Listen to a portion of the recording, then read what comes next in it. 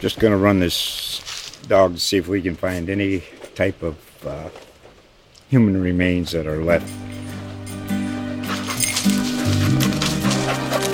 Listen to Where Secrets Go to Die, The Disappearance of Derek Hennigan.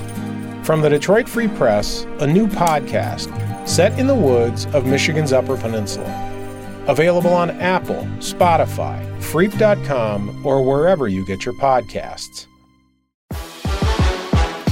Welcome into Four Down Territory. I am Kyle Madson, the managing editor at Niners Wire, part of the USA Today Sports Media Group.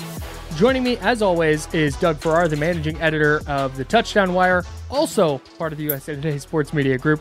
And Doug, week 2 in the books. And I feel like week 1, I'm always like, I'm not going to overreact. But then week 2, I'm like, I'm ready with the takes.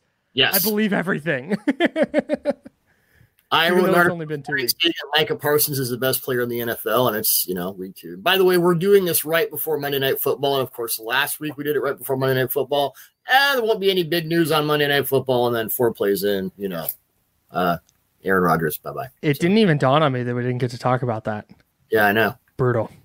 Oof. For Aaron Rodgers, not for us. I don't. Yeah, much tougher on him and the Jets. First world problem, comparatively speaking. Why does nobody ever think about us in these situations? I know, right? Can you move the games, please? NFL, hello. All right, let's get to first down here. Help us help you. Let's get to first down here. Is Justin Fields ever going to figure it out and be a top tier quarterback? It's a multi-layered answer. This is obviously with the Bears, their quarterback. This is his 3rd season. The 2021 season was a Matt Nagy nightmare, and you erase that. Basically, last year was his rookie season, and they did. Luke Getsy, the new OC, did some good things, but 2 games into this season, you have to start to wonder. Through 2 games this season, he's completed 40 of 66 passes for 427 yards, 2 touchdowns, 3 interceptions, and a pass rating of 70.7, which is worse than the 73.2 he had in that nightmare season under Matt Nagy. He hasn't been as much of a threat as a runner as he was last season, and the most disconcerting thing I'm seeing is the 10 sacks he's already taken. He was sacked the most often last season of any quarterback with 55, but his processing speed is really getting in the way. And I think what's going on, Kyle, is that he does not trust his own offense. There is a cottage industry devoted to blaming Getsy for this, and that's at least as much of the problem. The reason Fields hasn't been as much of a threat as a runner is because they're not calling design runs for him, and when they do, it's this really basic, rudimentary stuff. I mean, I don't know if you saw Anthony Richardson's second rushing touchdown against the Texans, where they ran 2 guys on a reverse, and then Richards is going to the right, and like 6 Texans go the wrong way. And unfortunately, Richardson got a concussion on that, or was injured on that touchdown. But the design was there. You watch the design runs the Bears are putting out there, and it's just like it's simple read keeper. Like this guy, I mean. Fields' main attribute right now is his ability as a runner. Why would you not utilize that? There aren't a lot of easy openings schemed up in the passing game, and when there are, he doesn't trust them. There was one play against the Buccaneers where he had 2 guys open to the second and third levels, and he's just standing there. I'm thinking to myself, you do not trust this offense. It's not that he doesn't know what he's doing. It's that he doesn't trust it. And it's kind of as if they've decided to bring the Matt Nagy offense back, and an anxious America just has one question: why? What are we doing here? So, part of the problem is Fields. I really think the offenses that have been designed for him in his 3 NFL seasons, this being his 3rd, we've seen quarterbacks. I mean, you are a Niners guy. You've seen quarterbacks get ruined. Does he get ruined at a certain point? I don't know, but we may be in the general vicinity of that. Yeah, if they keep going down the same track, like if you keep running into the same problem, eventually you're the problem, right? Yeah. And I definitely have more questions about Fields now than I did when he was coming out in the draft. Why? Bear with me here.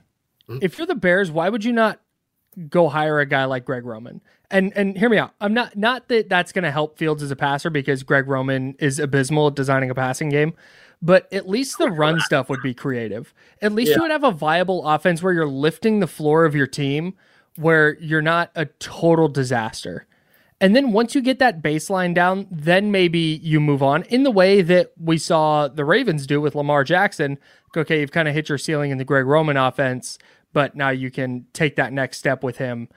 Granted, I think Lamar was more advanced as a thrower coming out than Fields was, but you kind of get the point. If for no other reason, it takes his best attribute at this point and gives it to an offensive coordinator who can accentuate it. You want to weaponize that stuff. I mean, I don't Yeah, and maybe it's not Greg Roman specifically, but somebody who's going to do anything to A, call a designed run, and B, call a creative designed run. It was and actually design something. Don't just, it's got to be more than well, you look at what Shane Steichen did as the Eagles offensive coordinator for Jalen Hurts last season, and that got him the Colts job as the head coach, and now he's doing the same kind of radical design run concept for Richardson, and it's working. I mean, he needs to stay healthy, but he has 3 rushing touchdowns.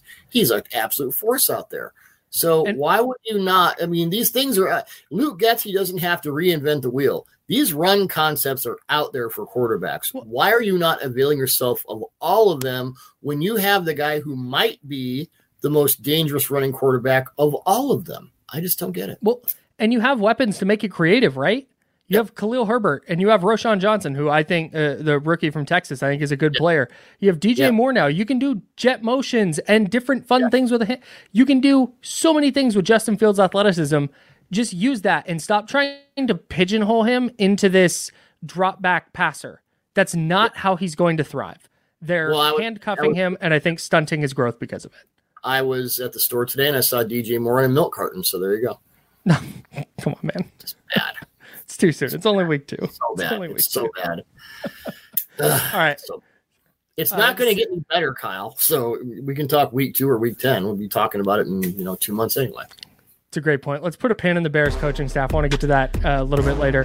Who is your GOAT of the week for week 2 of the 2023 season? Well, I'm going to go with Chiefs right tackle Jawan Taylor. He has a 4-year, $80 million contract with $60 million guaranteed. We all remember how many alleged false starts Taylor had in the season opener against the Lions. And, oh, my God, offensive line Twitter went nuts over this both ways. Well, apparently the officials were quite a bit more aware of Mr. Taylor's issues against the Jaguars on Sunday. Taylor was penalized 5 times, but only 2 of those penalties were false starts. Andy Reid actually took Taylor out of the game for a while in the third quarter of the Jacksonville game after Taylor was busted for holding twice in a 3-play sequence. And I watched both of them. It was bad. He just got beat. And he took the Chiefs for 1st and 10 at the Kansas City 23-yard line to 2nd and 25 at the Kansas City 8. Not always is even Patrick Mahomes going to have a plan for that. So Reid said after the game that he took Taylor out because Taylor used to play in Jacksonville and maybe he was a little amped up and all that. And I would add that if this is the best the Chiefs are going to get out of their guy that they gave that contract to, they got a problem. And it looks like with all those false starts, he looked really good against Aiden Hutchinson. But now it's in his head, and you kind of wonder how that's going to go. Yeah, no doubt. And Kansas City's offense, even with Travis Kelce back, did not look awesome. And we've seen in charge of that offense now that Eric Bieniemy is in Washington.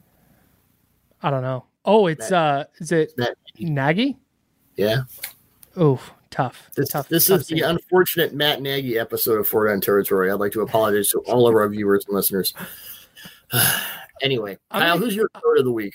I'm going to go with Cardinals head coach Jonathan Gannon because every Eagles fan that I know, that I follow on the internet, that I talk to in person, that I read things from, bemoaned Jonathan Gannon's game plan in the Super Bowl and what he did specifically in the second half. Well, Arizona was well on their way to beating the New York Giants, who got housed in week 1, 40-0. The Cardinals are up 20-0 on the Giants to start the second half. They eventually go up 28-7. They're cruising. And then the Cardinals defense, with their defensive head coach, allows Daniel Jones in the fourth quarter to go 11 of 14 for 149 yards and 2 touchdowns just in the fourth quarter. While the Giants, who hadn't been able to score through their first 6 quarters, scored 31 points in the second half to beat the Cardinals 31-28.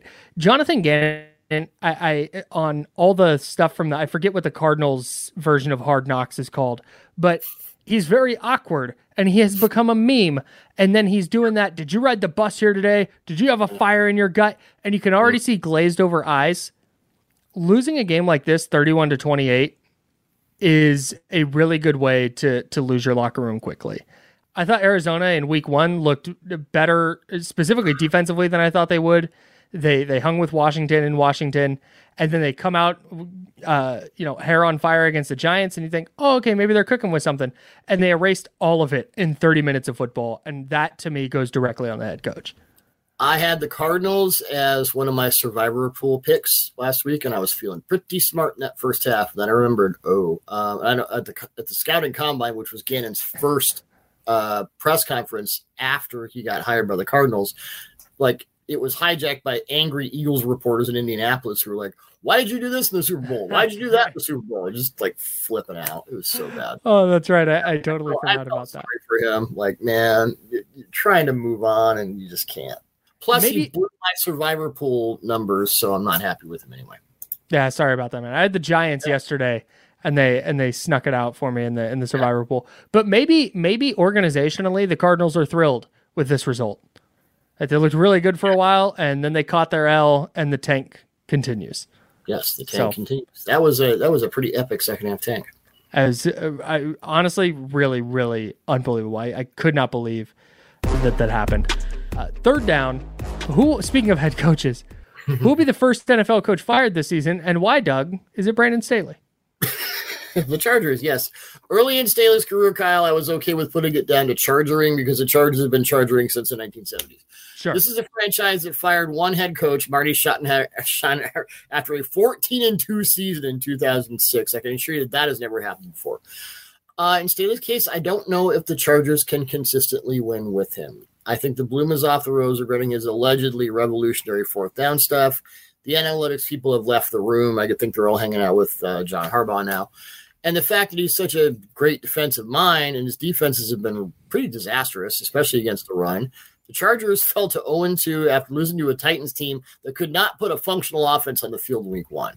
He's starting to snap at reporters in press conferences. He's making all kinds of weird decisions with personnel. And if this continues, I mean, the next 4 games they have are against the Vikings, Raiders, Cowboys, and Chiefs. There are no easy outs there. When you look at any team and you're quite sure that they're not performing up to their potential based on talent, where else are you supposed to look? And I'll leave you with a telling stat, courtesy of Doug Clausen of CBS Sports. Thank you, Doug. Shout out Doug's. Shout out Doug's. The Chargers are the 33rd team in the Super Bowl era since 1966 with 50-plus points and 0 turnover through 2 games. They are the only team to start 0-2. You can't make that stuff up. So, oh, my God. I like Brandon Staley as a defensive coordinator. Maybe that's what he's supposed to be. I don't know.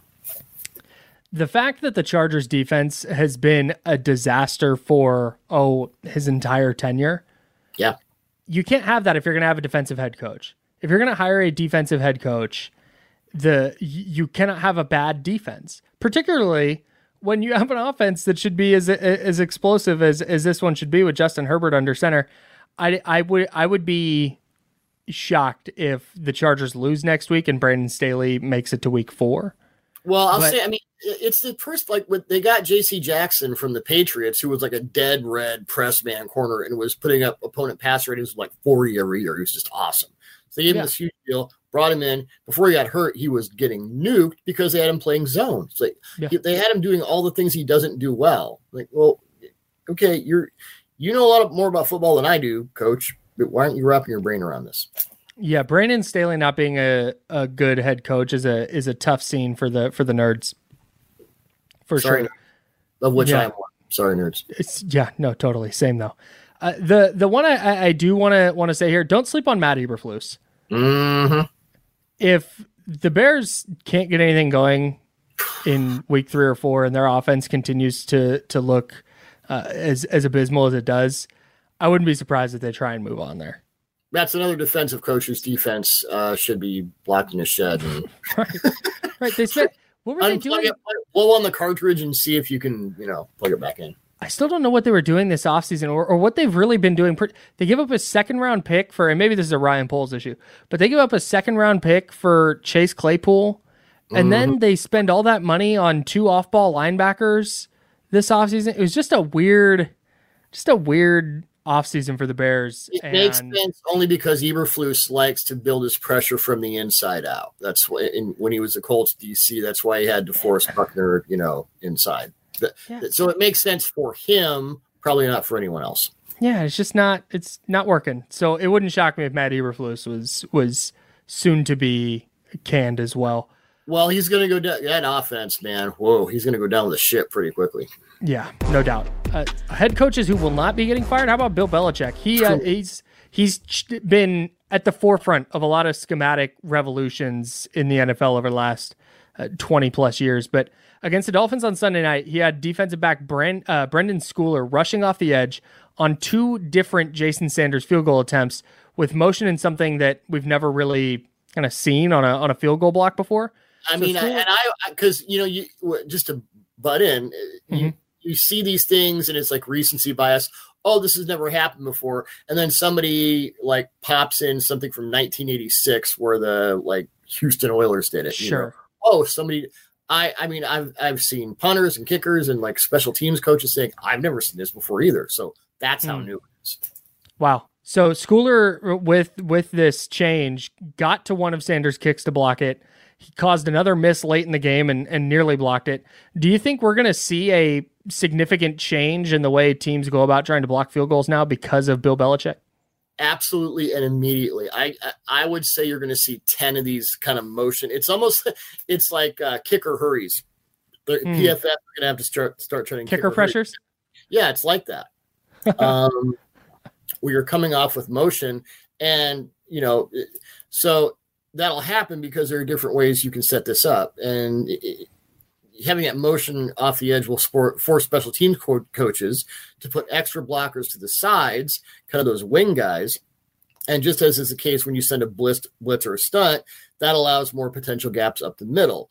Well, up the middle has always been tough for blockers of kicks. So anything that makes that easier and kind of spreads it out will certainly be stolen. Now, Belichick and his staff obviously schemed this up. They practiced it well.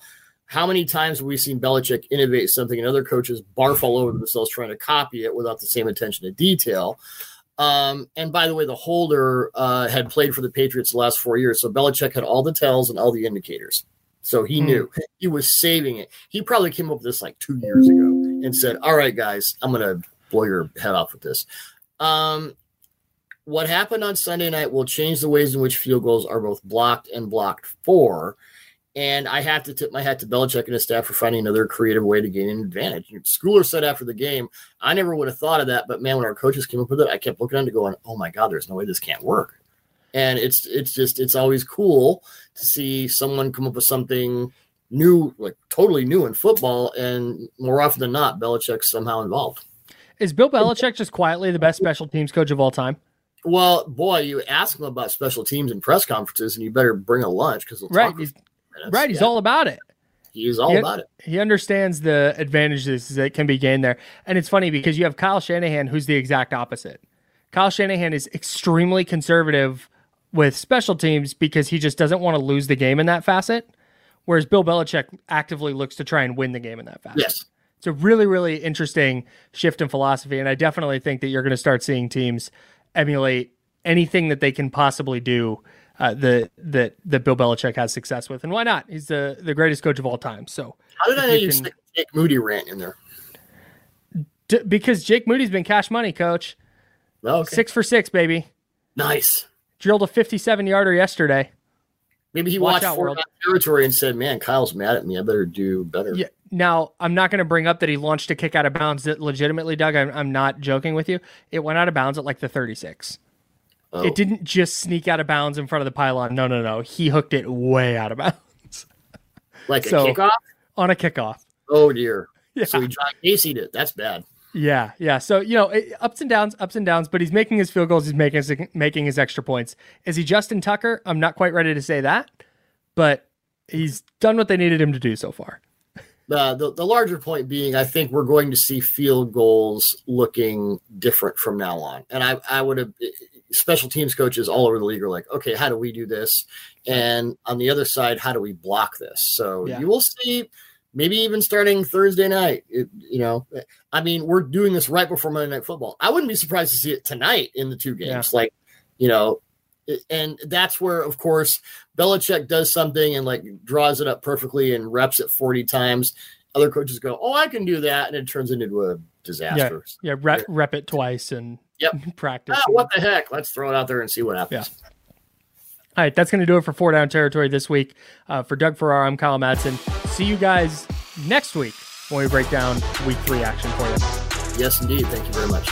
Later.